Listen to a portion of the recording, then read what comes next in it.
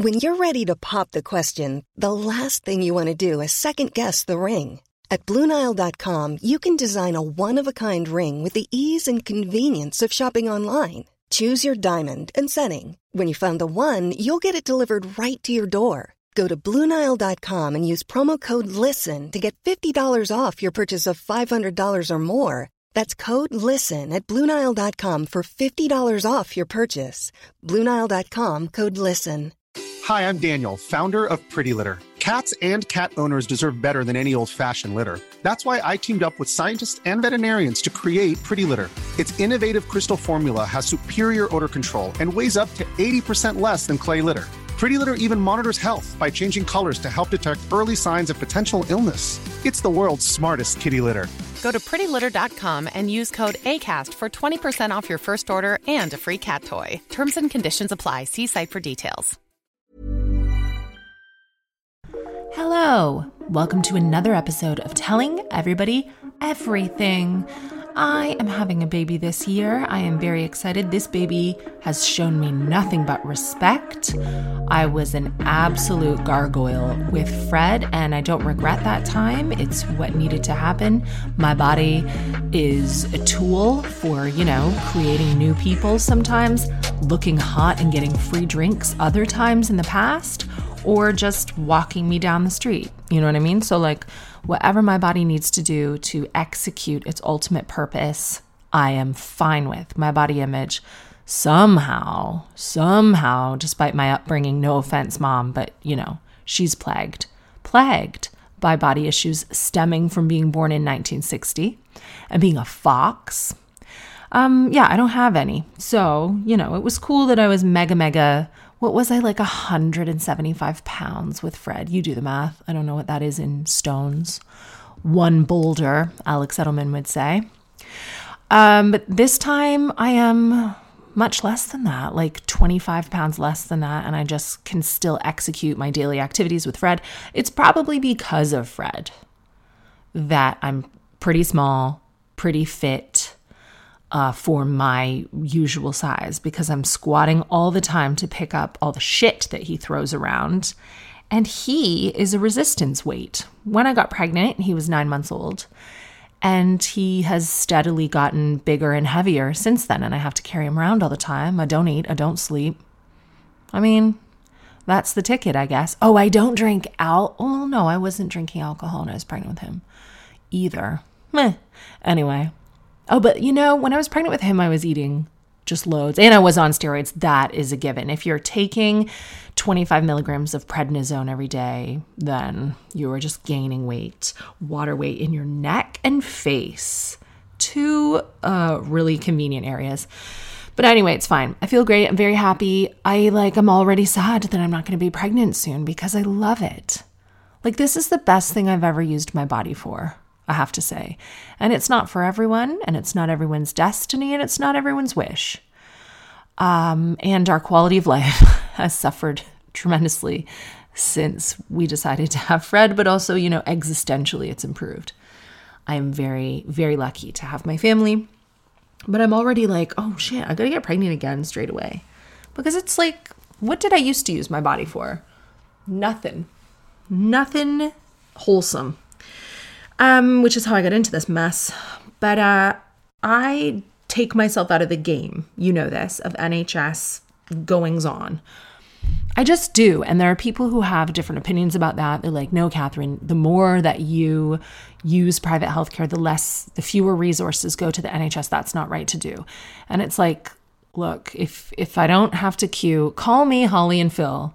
But if I don't have to queue for 9 months for a fucking smear or scan or whatever, then I'm going to do that. I'm going to just go privately. Plus, to be very honest with you, the way my schedule works, if I made an appointment, I've had to cancel probably 5 appointments with my midwife. And every production I'm on, they're like, we're committed to, making sure that Catherine gets a lot of breaks on set during her pregnancy. And I'm like, no, I don't need breaks. And I'm so grateful that productions are growing up, There are more women who are the head of things. They're really prioritizing health and safety during pregnancies, which again is why a lot of insurance companies won't cover pregnancy, because it's a bit of a ball ache for everyone to work around. But they're like, we'll give Catherine a longer break. And I say, no, I do not want a longer break. Let's just get the day done as quick as we can. But what happens with me is sometimes dates move around for things, or my wonderful agent Kitty will call me and go, oh, they want to do this on this day. And these are jobs that a lot of people are moving their schedules around for. And you are expected to also try to move your schedule around to make these things work. It's just, teamwork. It's best for everyone. So because I don't have a predictable schedule at all, I miss midwife appointments. I have to ring up my private midwife and I say, hi, actually, I can't do the 18th. Can we move it? And she's always great about it because she is a private midwife and she has other clients, fine. But I was reading on my baby group chat of other women having babies in the same month as me that one of these ladies had to move her midwife appointment a couple times, and the midwife at the NHS reported her to CPS, like Child Protective Services, or the council, for being like a bad mom who's not prioritizing her own health and the health of her baby. And then she was investigated by the council, who were like, why are you not attending your midwife appointments, bitch? And she was like, well, I had to work. I got called into work. I tried to reschedule my midwife appointment. And I don't know how common this is, but apparently, according to people in the group chat, if you do this twice, then they will call CPS on you. Which, I mean, the NHS, look, whenever I rant about them, it is no disrespect to the NHS workers, the nurses, the doctors, the staff, the admin people, the people in accounts or whatever. Like, I know that you're doing your best. I am furious that you are not rewarded more for your work. But it feels like the system is so broken that it creates more work than, saving time and giving people appointments. Like, what are you doing calling Child Protective Services? Just like reschedule the appointment. Someone else would be dying to take that appointment. Anyway, so I can't use them because I would be canceling appointments all the time. And I know that that is a problem of its own. You need to try to book your appointments and attend them, but I can't. So I have a private midwife who I love. She's delivered some of my friends' babies at home, and she's cool, and I hope that all goes smoothly with mine. I filled out a maternity exemption certificate, which is what you need in this country to get free NHS prescriptions while you are pregnant. Even though we have nationalized healthcare system, prescriptions are not free. You pay a small fee though. So I take lupus medicine that usually costs like 40 pounds or 60 pounds. I can't remember, depending on the dose. But on the NHS, it costs 9 pounds. But if you're pregnant, it costs nothing. So in my pregnancy with Fred, I was getting these medicines from a private doctor, so I was paying the full 40 pounds every time. And I wasn't collecting them from an NHS pharmacy. But that started to get really inconvenient because I'd have to refill the prescription and actually drive quite far and have a meeting with this doctor. So I got a local GP when Fred was born because Fred needed a GP and he needed immunizations and things, and you can't get baby immunizations from a private doctor, not really. There's this one place called, what is it called? Baby Jabs, I think. But that's, it's just better to go to your GP for a baby. They're down the road, whatever, if you can get in there, which, to be honest with you, they were not helpful when Fred had eczema. But so I said, I'll register at the GP too.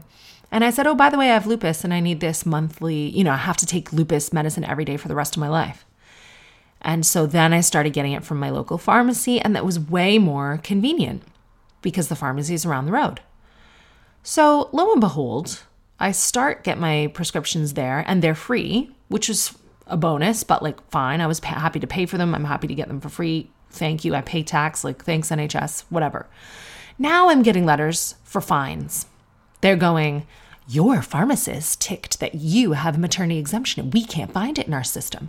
So you actually owe us not just the 9 pounds that the prescription costs, but 9 pounds with a 50-pound fee attached to it, like a fine.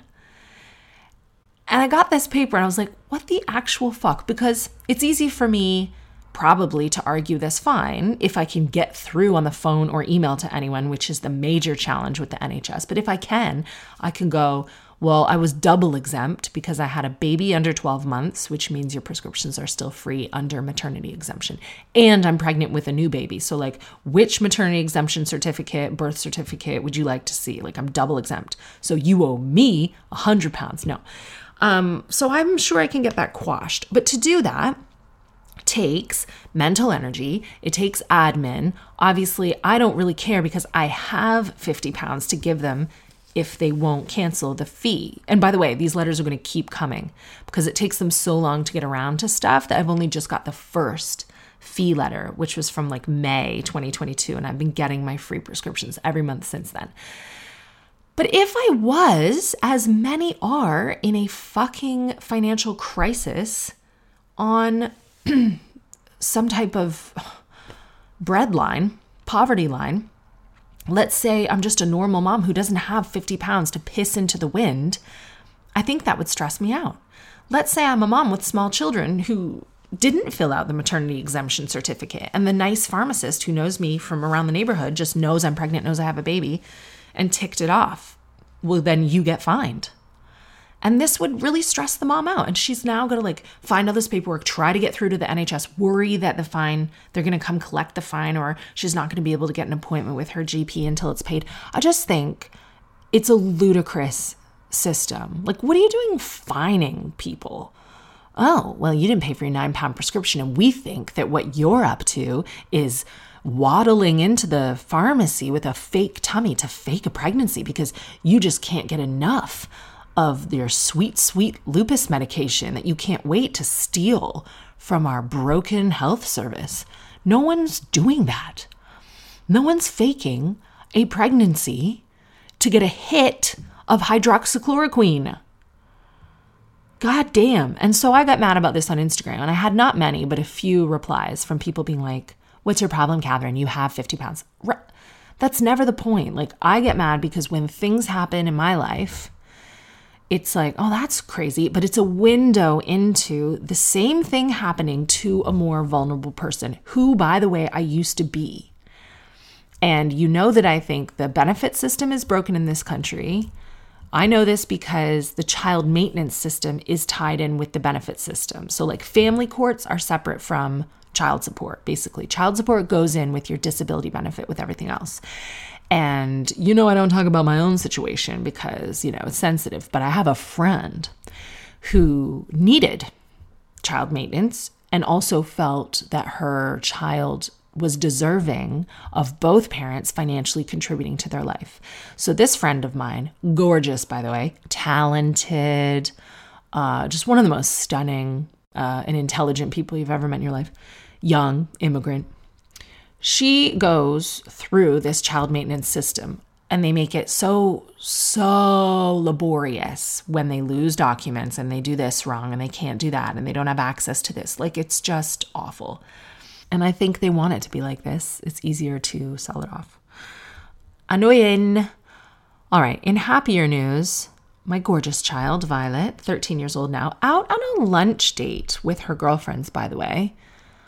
I'm so jealous and also in awe of her. She has such a cool life. I've let them go into London today on the train to just have like a ladies' lunch. She came to me this morning and she said, Mom, well, I'll tell you what she actually said is, who's the dumbest person in our family? And I was like, I don't know, probably Fred so far because his brain is still growing. And she said, no, like of your sisters and your mom, because I want to do this prank, but I can't do it to you because you'll know it's a prank. So I need to do it to someone in the family who's like gullible enough to believe that my friend is cooking food for some charity thing. And then I want to send pictures of really awful food and see if they're gullible enough to, you know, believe it's really happening. And if they'll slag it off and like burn this food, or if they will be polite and say, oh, that looks good, honey. And so she's done it actually as voice notes on the family group chat because we just couldn't figure out who's the most gullible. And I have yet to listen to these messages, but I know it's going to be good. So here's Violet's original pitch.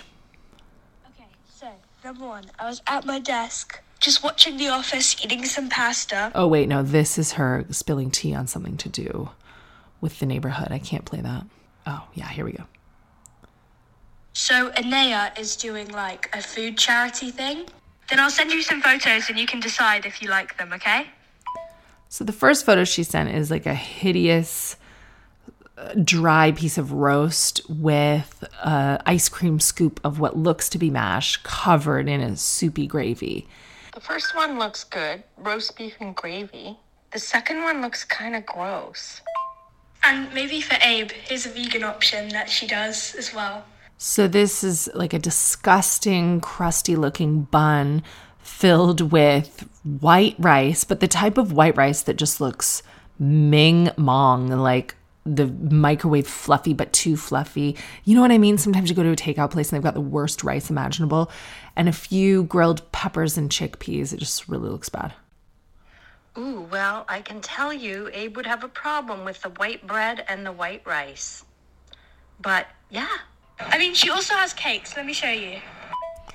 So she's got some hideous cakes. I mean, the resolution on these pictures is kind of giving her away. I feel like even my family will know that this is a wind-up. Oh, yes. The cake looks good. I just figured it was meant to be a Halloween presentation. I'd say Violet's prank is an absolute bust at this point because my mom's staying very neutral. She is the grandmother. She can't totally slate these cakes, but she's not going to lavish Violet with any undue praise and be like, they're amazing. They're great, Violet. Because that's just not the kind of family that we have.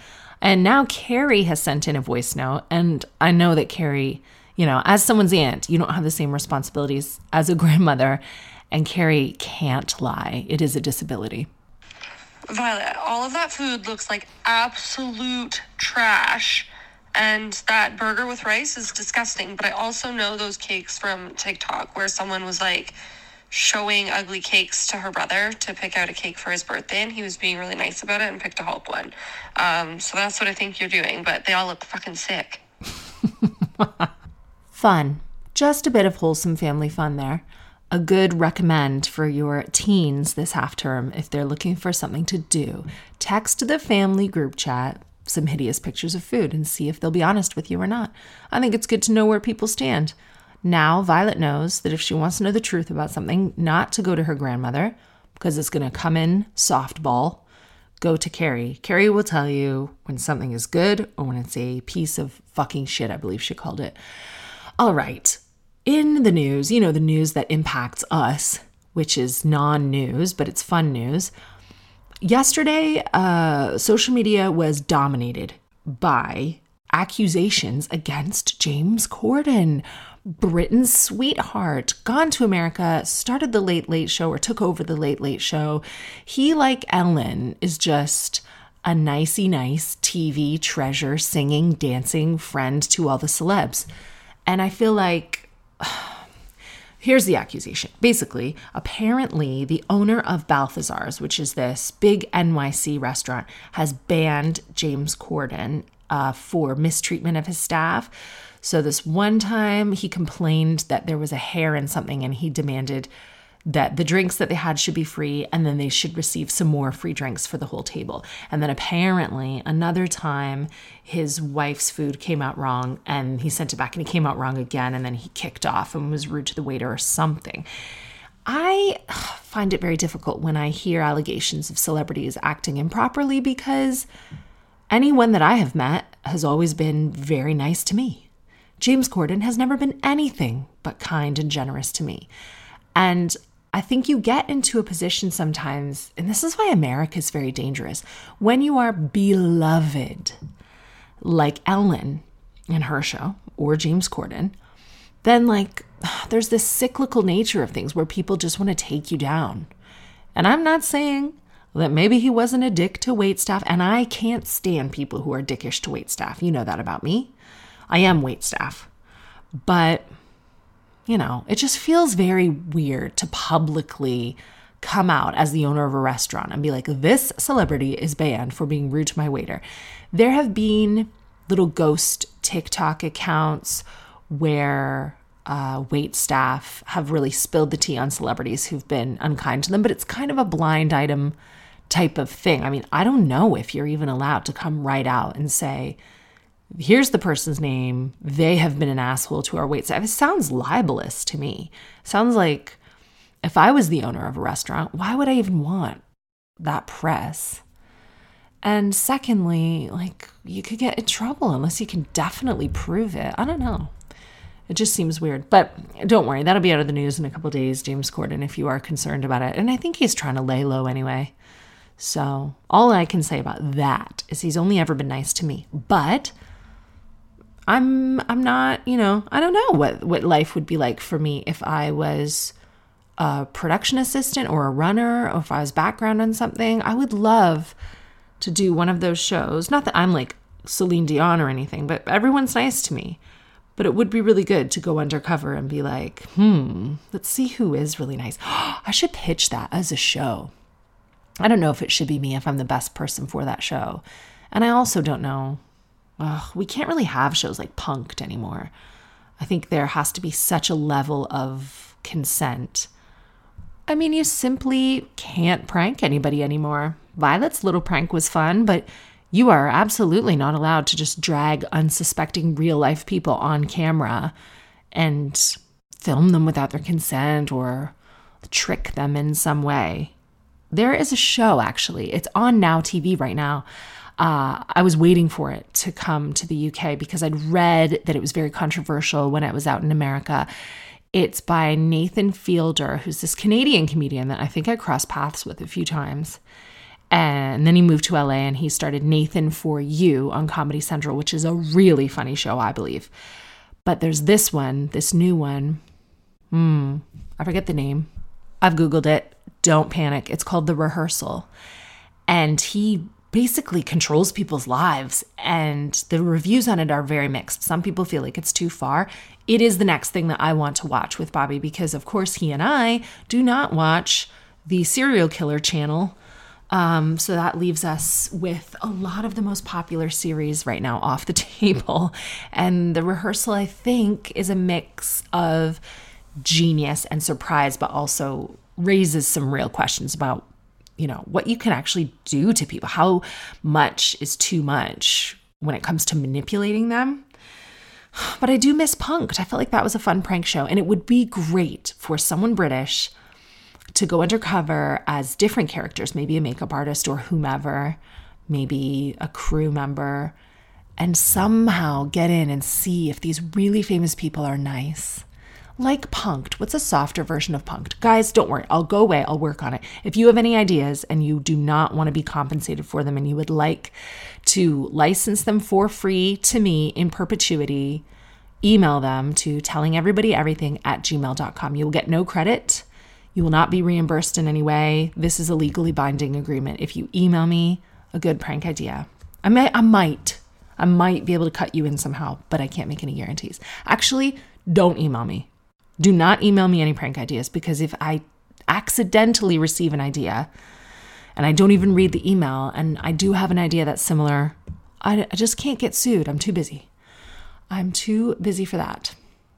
Kanye West has been a huge problem, hasn't he? And I almost don't know why we give him the airtime that he is getting.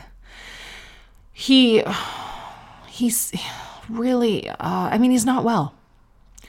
He's not well. Britney was way less unwell, I feel, and got her entire life taken away. And Kanye is being really limited as well. His bank have dropped him. There are lots of people who won't work with him anymore. He's lost loads of deals. And for what? Is he making sense? Sometimes ever? Is his Donda School good? We don't know. You have to sign an NDA to even go there. But what's definitely over the line is when he goes online and he says, oh, it's going to be like DEFCON 3 against the Jewish people. You cannot launch whatever DEFCON 3 means against a minority community. But what can you do about Kanye? Like, what do you say? And then a lot of the Jewish community have come out and go, oh, well, why isn't everyone enraged about that? It's because, to quote David Baddiel's incredible, very enlightening book, if you've not read it, Jews don't count. Well, yes, they count. Of course they count. I don't think Kanye counts at this point. He's talking absolute trash out of his ass every time we see him. So last week, Kanye has debuted his latest fashion line at Paris Fashion Week, which included a White Lives Matter shirt. This was obviously meant to be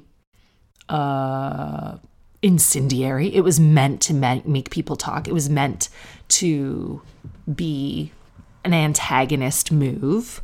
And I think that's sometimes what a lot of art is. And he said, as an artist, I shouldn't have to explain myself. And I do agree. But then he's like, as a leader, I do have to explain myself. And again, I agree. So sometimes Kanye makes like a little crust of sense around the loaf of absolute shit that he is talking. But it's like, who knows what he meant by that shirt?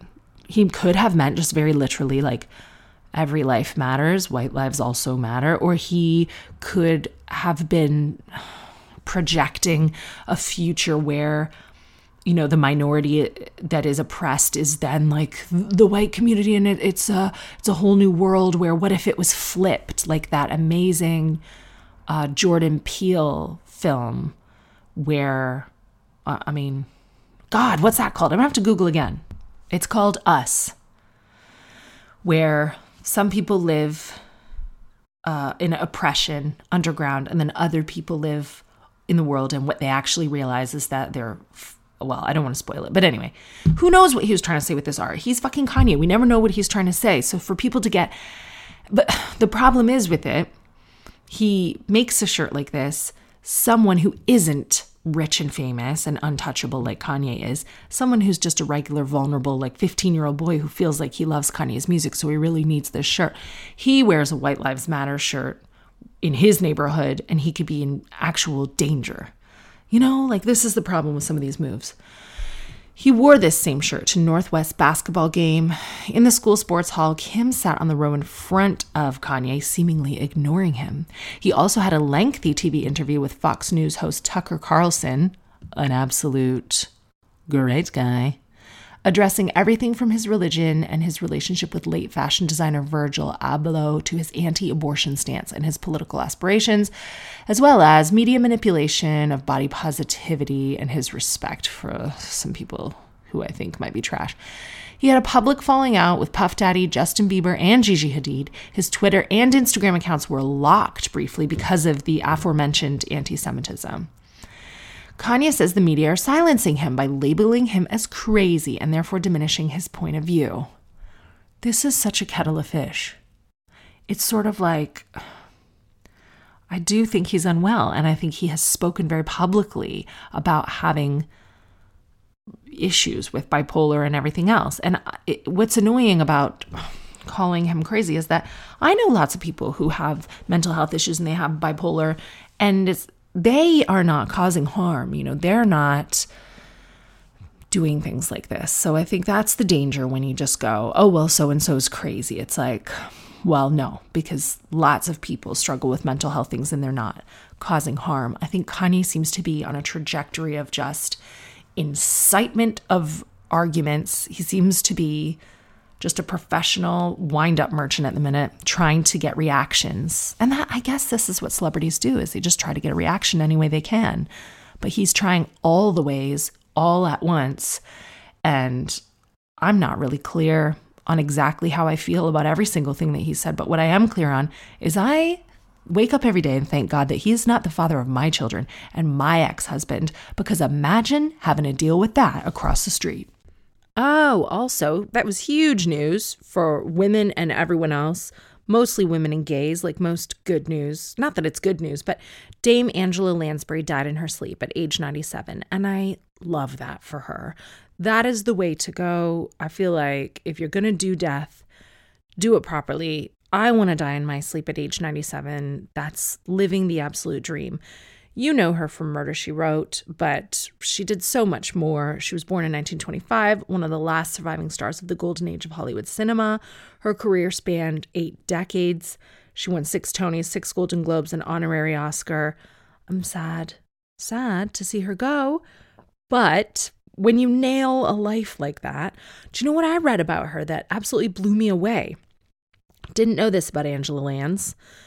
She was hugely famous in LA, and she had a teenage daughter who got caught up with none other than Charles Manson. And she fell into the wrong crowd, obviously. And he was convincing her to like steal from her parents and send him money and food and do all these things for him. And Angela Lansbury, like I would do as a mom, I hope, was like, nah, fuck this. I don't like it.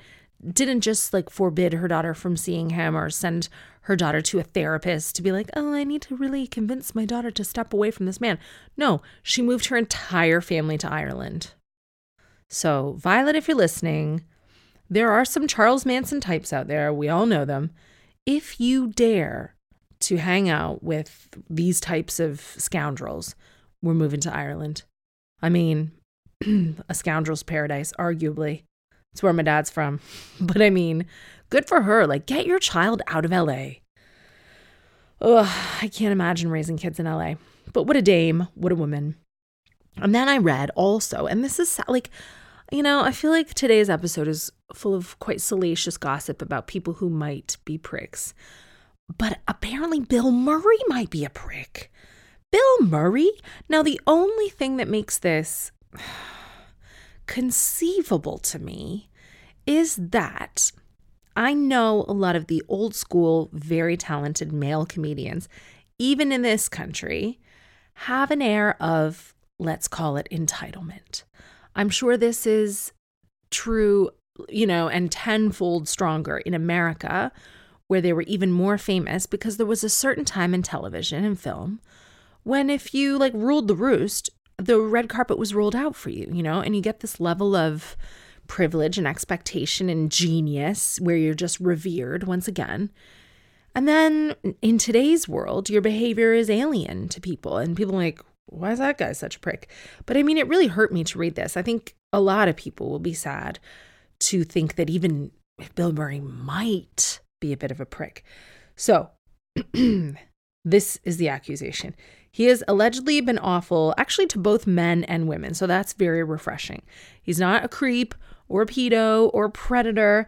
It's just that Aziz Ansari, speaking of, had a directorial debut, but it was shut down apparently by Searchlight because of a complaint about Murray. According to this report, he kissed and straddled a young female member of staff as a joke.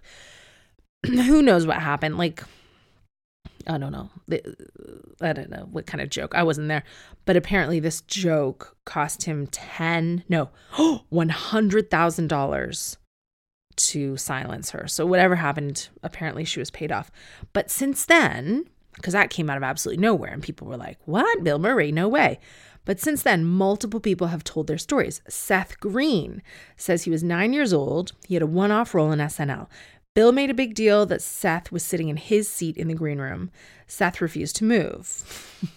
First of all, Seth Green, who the fuck are you? A 9-year-old child actor who's like, no. Like, whatever Bill did next, I'm on board with. Seth refused to move, so Bill picked him up by the ankles and dangled him over the bin. Perfect. If a 9-year-old child actor has sat in my seat, I only pray that day I have grown the balls to dangle that child over a bin. We don't dangle enough kids by their ankles over bins, especially child actors, anymore. Seth flailed his arms trying to get free, and he hit Bill in the balls. Bill dropped him into the bin, and rubbish flew everywhere. Seth ran off, hid under a table, and cried. Seth said that Eddie Murphy comforted him and said, everyone knows Bill is a dick. That's a great story, but also, Seth Green, you're a dick. You're a 9-year-old dick. At least Bill Murray has earned the right to be a dick. No 9-year-old should ever refuse to get out of an adult star's or no star's seat. Get the fuck up. Young, strong legs. All right. And then film producer Laura Ziskin said Bill threatened to throw her across a car park. He didn't throw her in the end, but he did break her sunglasses in front of her and throw them across the car park, which I feel is less serious, but still quite menacing. Gina Davis said that while meeting Bill in a hotel suite to discuss a role, Bill pressured Gina into letting him give her a massage. What? She wishes she had walked out or stood up for herself, but she knew that if she did, she wouldn't get the part. Tale as old as time. She did get the role, and he was horrible to her during all of filming, including a time he screamed at her in front of 300 people when a wardrobe issue made her slightly late. Richard Dreyfuss said after a dinner while they were filming a movie together, Bill screamed at him, "No one likes you here. You are tolerated." And then threw a glass ashtray at Richard's face, but missed. He then tried to punch Richard, but missed again. So Richard left. I don't know. No one likes you here. You are tolerated. Like, some of these things about Bill Murray I like. That's a decent quote. No one likes you here. You are tolerated. You know what? Bill Murray, I hate to say it. All of this behavior is sounding very comedian. Very comedian. I have some little anecdotes where male comedians have said similar things too. No one likes you here. You are tolerated. But somehow they do it with like charm and pizzazz at a dinner party. And it's actually like quite funny. And also, comedians are very, old school ones anyway, are very, very particular about chairs. And because it was a boys' club for so long, I remember in Canada, for example, the headliner would always sit in the front passenger seat and the support act would drive, and then the opens would have to go in the back or the middles or whatever. Like, that was a rule. And then when you go to the Comedy Store in Los Angeles, they have special chairs, which is so fucking lame, but whatever. They have special chairs for headliners only. And I accidentally sat in one of these chairs one time and was told to move. And it's like, what? Like, these chairs are not even different to the other chairs, but apparently that's a rule. And all this stuff is like very boys clubby, just part of the institution of comedy for some reason. And I'm not saying that it makes it right. What I'm saying is it really helps me to believe these terrible accusations. Okay, another one. Lucy Liu said that while they were filming Charlie's Angels, Bill would throw insults at her. She did not go into the details of what he said, but she said some of the language was inexcusable and unacceptable, and I was not just going to sit there and take it. She said she has nothing against him, who's been perfectly nice to her for the rest of filming after she stood up to him. Well, damn. Well, Bill Murray, look, I guess you got nothing to lose here. I'm on your side for half these, but maybe, you know, it's 2022. Like, I was an asshole in high school because we had 90s naughties, like teen films, and it was cool to be a bitch. You know, we had so many, like Mean Girls was just the beginning. We had the Heathers, we had Never Been Kissed, the cool girls were bitchy, all these like makeover films, there was a bitchy cool girl. And then times have changed, and now luckily, thankfully, it's cool to be nice. So, you know, drop the I'm the coolest comedian ever, I'm like such a legend, mean guy act, and you're gonna just have to be nice. And if you know people really well and they're your friends and they get your sense of humor, then be a prick to them. But you can't just like go randomly doing it to Lucy Liu and people like that. No. I'm glad she stood up to him. Good for her. Yeah, some of these guys can be like curmudgeonly, to say the very least. Never with me though, but I have seen and heard about it. Oh well. One last thing I have to tell you before the break is that I have seen a trend where people are bleaching their eyebrows again.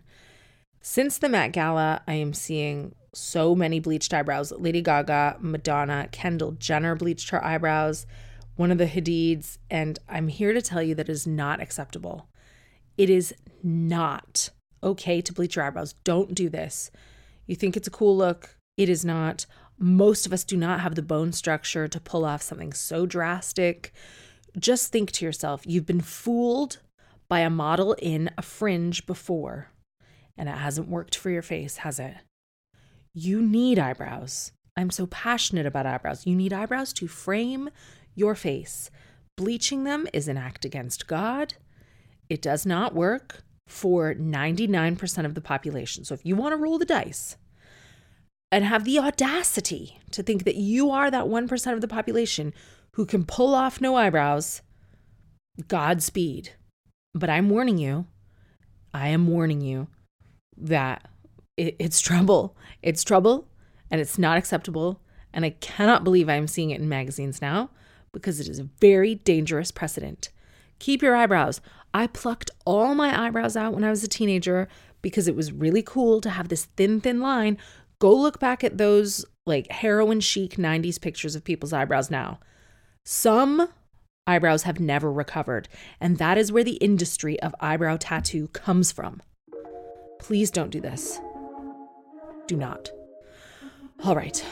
Think about what I've said. Meaningful warnings here.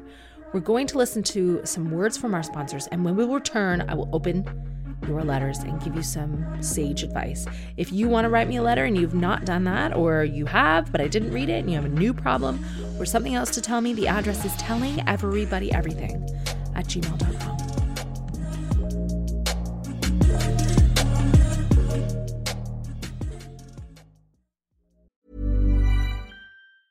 When you're ready to pop the question, the last thing you want to do is second-guess the ring. At BlueNile.com, you can design a one-of-a-kind ring with the ease and convenience of shopping online. Choose your diamond and setting. When you find the one, you'll get it delivered right to your door. Go to BlueNile.com and use promo code LISTEN to get $50 off your purchase of $500 or more. That's code LISTEN at BlueNile.com for $50 off your purchase. BlueNile.com, code LISTEN. Many of us have those stubborn pounds that seem impossible to lose, no matter how good we eat or how hard we work out. My solution is PlushCare. PlushCare is a leading telehealth provider with doctors who are there for you day and night to partner with you in your weight loss journey. They can prescribe FDA-approved weight loss medications like Wegovy and Zepbound for those who qualify. Plus, they accept most insurance plans. To get started, visit plushcare.com/weightloss. That's plushcare.com/weightloss. Ooh, first, a little quick one. Happy to help. Catherine, I've listened to your podcast since January, and I remember you saying something that helped reduce varicose veins.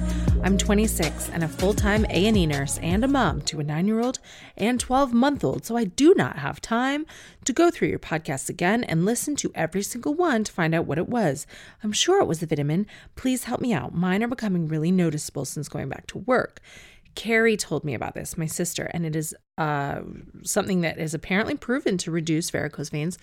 I did not have that problem. I had one single hemorrhoid for I don't know. I mean, look, it was after I got the vaccine. Not saying that, no saying that. I don't know. I was pregnant. But anyway, it's horse chestnut. And that's just like a supplement you can get from anywhere. And Carrie says it makes loads of veins and or piles, if you have them, completely disappear. And I just had this small problem briefly and it completely disappeared and it never came back. So there you go. Oh, this is a really good follow-up to my podcast last week. So this girl said, just listening about Louis C.K. being a surprise act at Top Secret Comedy Club. Thought you'd be interested to know they emailed their mailing list announcing him to be the secret act on the day of the show. So everyone there knew that it would be him. I thought you'd be reassured to know that the comedy clubs are doing their bit. First of all, no, not everyone there knew it would be him. Everyone on the mailing list who turned up knew it would be him, but there are loads of walk-ups and people who go to comedy clubs who are not on the mailing list. I'm glad you knew who would be there, but that does not guarantee that everyone in the comedy club knew, though it is a decent effort. Oh, love this. Catherine, I am a comedian and I'm emceeing a big corporate evening coming up. The question I can't ever seem to solve is, what do you wear? Isn't it so funny? And look, it's okay to love clothes and to wonder about what to wear. But if men who hate female comedians could imagine that what we email each other about is but what should I wear? It seems very trivial and stupid, but it is something that we have to consider. Any performer on stage really has to consider what they wear. And the truth is, the boys, for the most part, for a long time, most of them definitely didn't consider what they wear. And I love seeing now that it's not just Jimmy Carr who looks amazing on stage. Joel Dommett has pulled out this whole amazing, colorful suit aesthetic. Is it Tom Sweeney doing his suit? I forget who it is. He's got an incredible suit designer. When Joel does The Masked Singer and The Masked Dancer, and when he hosts the NTAs, he was in Gucci this year. Yes, The boys are dressing up now and I love to see it. Okay, back to you. First, what do you think is the appropriate way to dress as an MC? i.e., not a performer, not a guest, not the star of the show. The event is quite a big show and a gala evening. Then, this is more of a complaint than a question. What bothers me is that if I were a man, I would wear the same suit I wear to every other event, which would be the same suit I wore to my wedding and my bar mitzvah. Whereas as a female MC, I cannot keep wearing the same dress or outfit. And this means I have to spend money on every new event. Since it's formal, it's never a small amount of money on, say, a new top or a pair of pants. It actually is a huge expense.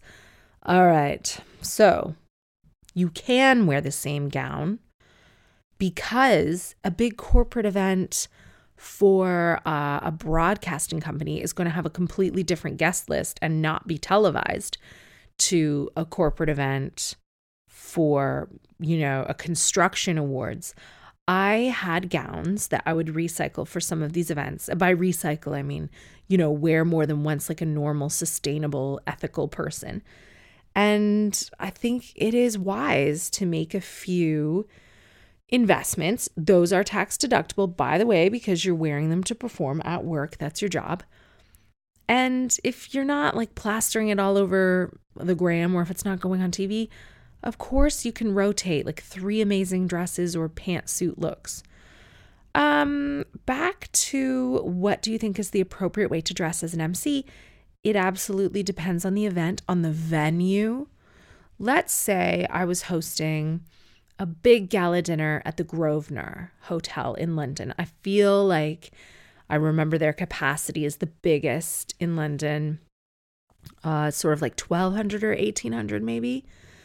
I could have that wrong, but it's serious and it's a beautiful, well, it's not my favorite hotel, but the ballroom is really nice and they do big events there.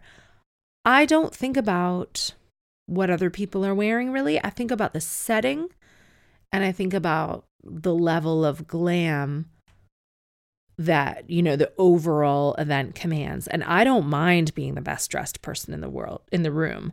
I wouldn't dress maybe like a fairy princess or wear like a wedding dress, but I would definitely be looking like I belonged there. And I would wear something very glam for that event, because it's not about the people, because some people are going to come in like tights and quite a simple black dress and other people are going to be really glam. You don't have to worry about upstaging anyone or anyone else. It's like you are delivering a service to those attendees at the corporate event. They are paying for you to look beautiful, just like they're paying for the amazing food that the chef is preparing for this event and the amazing chandeliers and for the music. Do you know what I mean? You're part of that setting. So I would dress up as comfortably as you feel. Suits like your thing. Do not have maybe your boobs out too much because it is a corporate setting. You can be glam but not be like half naked. Do you know what I mean? Be aspirational, upscale. You set the tone for this very glamorous event, and you need to look like you are worth the money they're spending, and then they will spend it again. Good luck. Oh no, Catherine, freezing my eggs is too expensive, so what do I do now? I love my boyfriend, but he is 90% sure he doesn't want kids, whilst I am 90% sure I do in the long run. Other than this, we have the most perfect relationship. My question is, do I leave now or later? We're both 27, planning to buy a property next year and then go traveling for 7 months. I'm hoping getting this out of his system will allow him to satisfy the freedom aspect he talks about, not saying he doesn't want kids, but I don't know if I'm just waiting for the inevitable. He has also said he's never wanted them, and he does not see how they would benefit his life. Whoa. I mean, all right. It's on my mind constantly, and I feel like I'm half in mentally to this relationship, in this relationship, Oh, you know it. I'm like, you're only half invested in the relationship. We've talked about it a lot, and he said if he knew 100% he didn't want them, then he would tell me. As he loves me so much, he wouldn't want me to be with him and not fulfill my true wants. I'm just not 100% able to fully relax into seeing us as forever, as I feel this burden that in a few years we'll just break up anyway. I know you'll say he's not perfect if this box isn't ticked. No, I won't say that. But I seriously love him and everything else is perfect. So is waiting until 30, then giving an ultimatum a good idea? Or am I wasting years that I could be with someone with all the things that we want in life in common? Well, you're 27. So, I mean, you need to relax. I understand that when someone makes a deal breaker very clear, then the instinct is to run and to go, well, hang on, you don't want kids? How do I know this is going to change? I feel like at your age, if you can't afford to freeze your eggs, that's fine because you don't have to freeze your eggs for 10 more years probably. But 10 more, a decade. You have been alive now less than 3 decades. So don't worry, you have loads of time. I think there are a lot of people who don't know they want kids until they want them.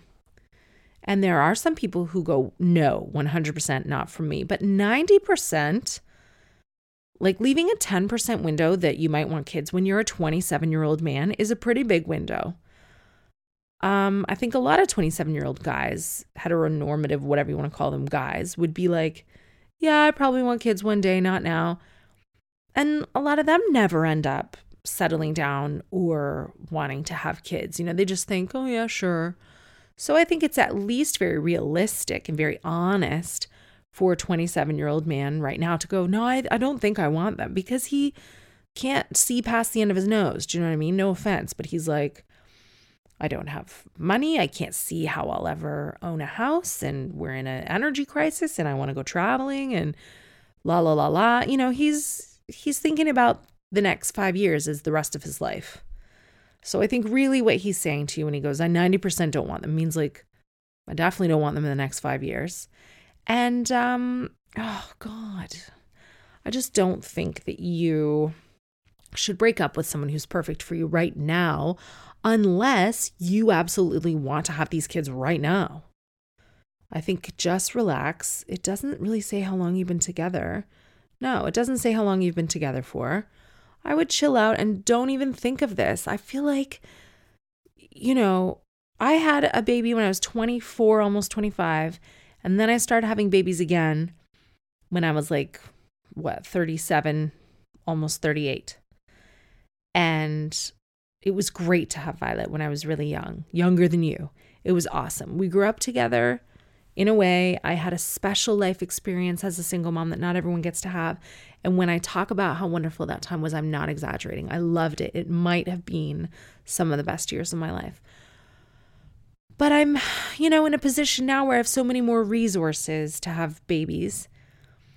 I have support. I have a partner that I love very much. He wanted kids desperately and still wants them. You know what I mean? It was, I think when you're 27, you think 40 is really old.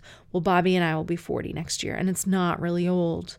So just enjoy yourself. Don't bring this up again unless it is a pressing issue for you right now. What's important is that he's leaving the door open. He's not saying he doesn't ever want them. He's saying 90%. And that is because, you know, the future is very short to him right now. Oh my Lord. Speaking of science, listen to this. A 58-year-old mother of a toddler is driving me insane. Catherine, I'm a 28-year-old female who babysits a 3-year-old a couple days a week. The kid's mom is 58 and she had this child herself. She's a single mom by choice and used a sperm donor and IVF to have him. It's my observation that this woman had this child simply because of the fact that she was lonely and wanted to have someone who needed her and wanted her more than anything. I understand that feeling, but I don't think this is the best reason to have a child by yourself. I have come to this conclusion because of her actions and what she says. One day, she expressed concern that her child wasn't making eye contact with her. And when I told her I didn't think that was a mental issue, just that he was 2 at the time and it's hard for him to focus, she said, yes, but I really need that connection from him for myself. I held myself back from saying, well, sorry, this is a living, breathing human child, not your personal go-to for love and affection. The child also doesn't get enough sleep most of the time because his mom doesn't want him to go to sleep too early or he'll get up too early for her. She has constant issues with making him brush his teeth or take a bath because she won't take a stand and actually discipline him. So I'm the only one he will do these tasks calmly for because he knows I won't take no for an answer. I don't raise my voice or anything, but I don't back down. I'm very firm when he starts to cry because he doesn't want to do something. Many other instances have happened. But to wrap it up, I'm worried about this child. I know I'm not his mom, and being a single mom is hard and no one's perfect, but is it too out of line if I tell her that I think it's a little selfish to try to live vicariously through her child and not actually give him what he needs to be a decent human being in the future? I really care about the kid and I just want the best for him or I wouldn't even be thinking all of this. Thanks so much.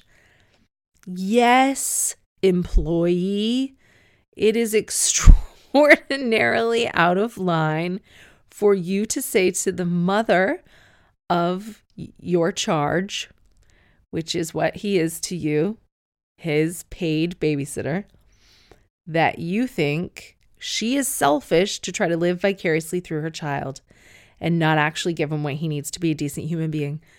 Do you have any idea how many parents, 19 years old, 25 years old, 35 years old, 45 years old, and apparently 58 years old, had babies for selfish reasons, don't look after them the way I would maybe, or the way I think that a baby should be parented. And overall, unless they ask me for help, it is none of my fucking business. And if it were, I would go around shoulder tapping people in the street, at the soft play, at the cafe, at the park, being like, excuse me, but we can't do that. And I understand that you love him and this woman is not raising him the way that you would be raising him, but like, he isn't your son and they will figure it out. And there are children who are in far worse predicaments than this boy. If a mom indulging her son in not enough discipline and late nights up with her so that they can sleep in and, that is, I hate to tell you, not the worst parenting that exists out there. Yes, you might find it self-indulgent and all these other things, but no, it's just not your place. You work for this woman. She's your boss. It's your job to just take him out of her hands for a couple days a week. And if it's too heartbreaking for you and you don't like the way he's being raised and you don't think you're a good fit for the family, then you need to move on and work with a family whose parenting style perfectly matches yours. You could gently, maybe if you think it's right, lead by example and be like, oh, do you know, I find he brushes his teeth when I'm more firm with him. Do you find that? Or I don't know. Basically, it's not your business. He's not in danger. I'm sorry, but no, you can't. You just can't. No. Trigger warning. Well, not really a trigger warning. I don't know why I said that. This is just about oral sex. Catherine, I love your show. It's taught me a lot about respecting myself and focusing on what I need and want instead of worrying about others think about me. Good. That is the aim of what I do. It truly is. I'm glad that you take that away from it. People think sometimes that I'm stomping around acting like an asshole. No, it's because I am aware that only a fraction of that confidence is going to rub off. So I have to bring it full balls to the walls. And I want you to always walk away from my work, my podcast, my book, my shows, feeling a little bit better about yourself every time because you deserve it. And if you feel good about yourself, wonderful things, opportunities, blessings, and people will be attracted to your energy and they will come into your life. Anyway, I need your advice. I have been happily unmarried throughout my 20s and early 30s. Now I'm 35. I've dated interesting men and women, and I've had fantastic casual sex with people I could never date, but who are so good in bed, especially the younger ones. Ooh. I recently met a man whom I adore. He matches my humor and my nerdiness. He's kind and intelligent. He's loving. The point is, he's exactly the kind of man I want to date and have been looking to date for ages. However, He does not go down on me. I've asked him to, but he kind of just does it reluctantly. Once he said he doesn't really know what he's doing. I sent him my login details to the website Oh My God Yes to explore. What? What is Oh My God Yes? But he just shows no interest. Oh, I'm desperate. What should I do? Well, I'll tell you what I'm going to do. I'm going to Oh My God Yes. Oh My God Yes. What is that? Website. Well, I don't have a login for it. Can you send me The Science of Women's Pleasure? What? This is not an ad, by the way. Oh my God, yes. You'll explore these practical pleasure techniques. Many didn't even have names before our research. What the fuck? I have my own working vagina and I don't know what any of this is. Okay. Click to see all techniques. Holy shit. Oh my God. This is too much. Okay. So they have essential techniques, inner pleasure techniques, toy techniques. What is this? Signaling, styles of guiding and feedback. What's that? Hinting, teasing, and only sometimes indulging. Okay, I got that. Rhythm, pattern loops of motion. Layering, touch through surrounding skin. Surprise, ways of keeping touch unexpected. Framing, ways pleasure is between the ears. What does that mean? Ways pleasure is between the ears. You can give a login to this website as a gift, which is a very passive-aggressive gift.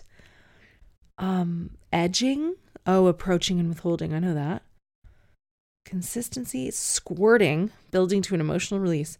Deep end. Pleasure in the far reaches. What the hell? All right, so it says, it is for anyone who cares about women's pleasure and wants to explore the latest science, women, men, and couples. Oh My God Yes is a website, not an app. So it works in the browser of your smartphone, tablet, or computer. What the fuck? Okay. Whoa. Oh, one of the questions. Who died and made you the experts on this stuff? Gosh, we really hope nobody died. We're not claiming to be experts. We believe that the collective wisdom of thousands is stronger than any one person's opinion. We are, however, the first and only ones conducting large-scale, nationally representative scientific research about the specifics of touch and sexual pleasure.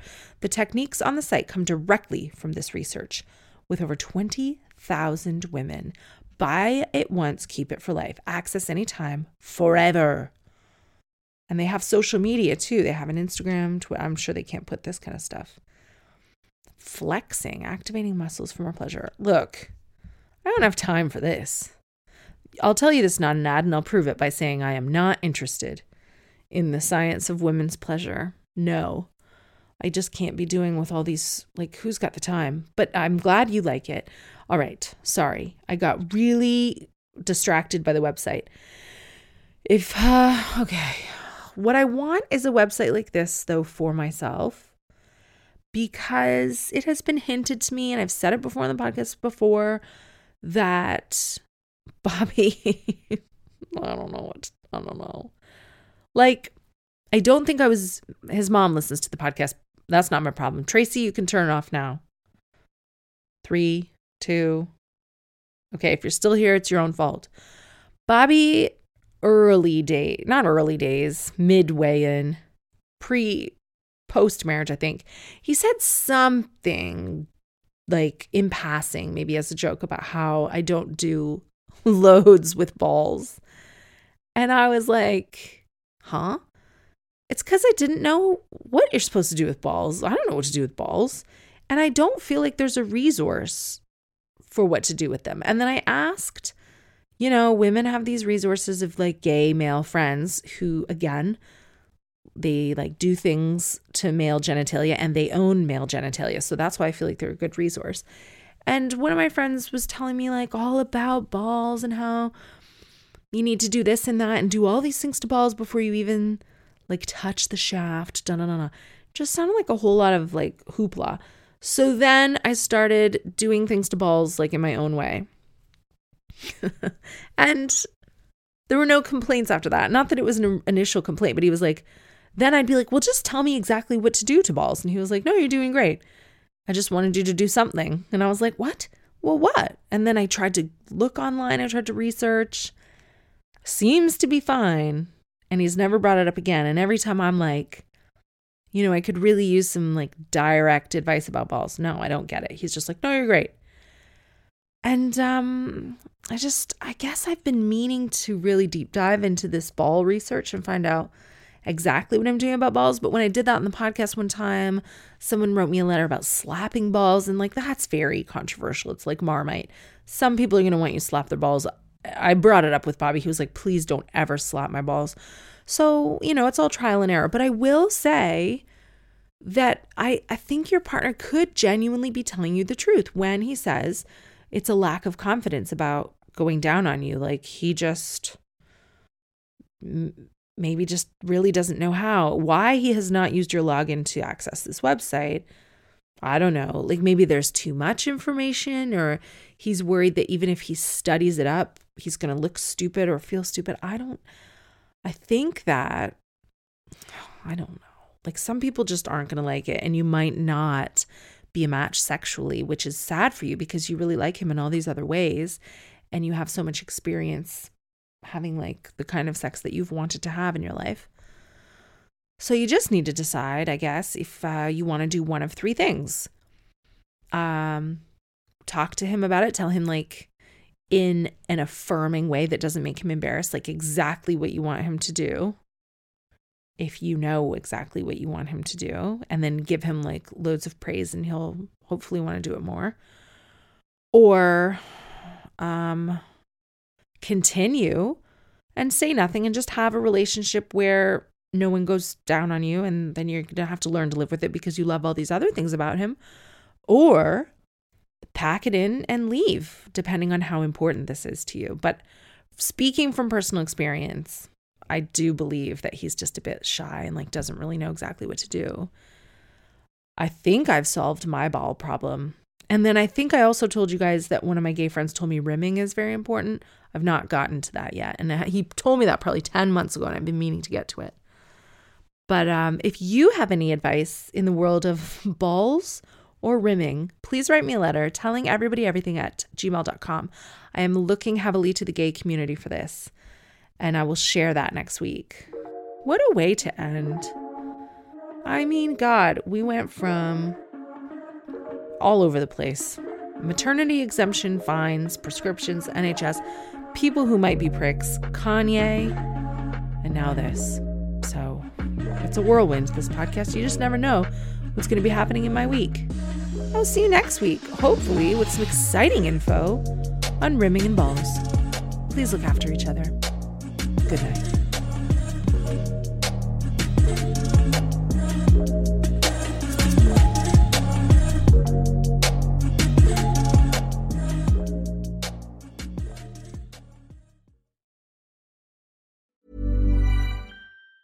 Even on a budget, quality is non-negotiable. That's why Quince is the place to score high-end essentials at 50 to 80% less than similar brands. Get your hands on buttery soft cashmere sweaters from just $60, Italian leather jackets, and so much more.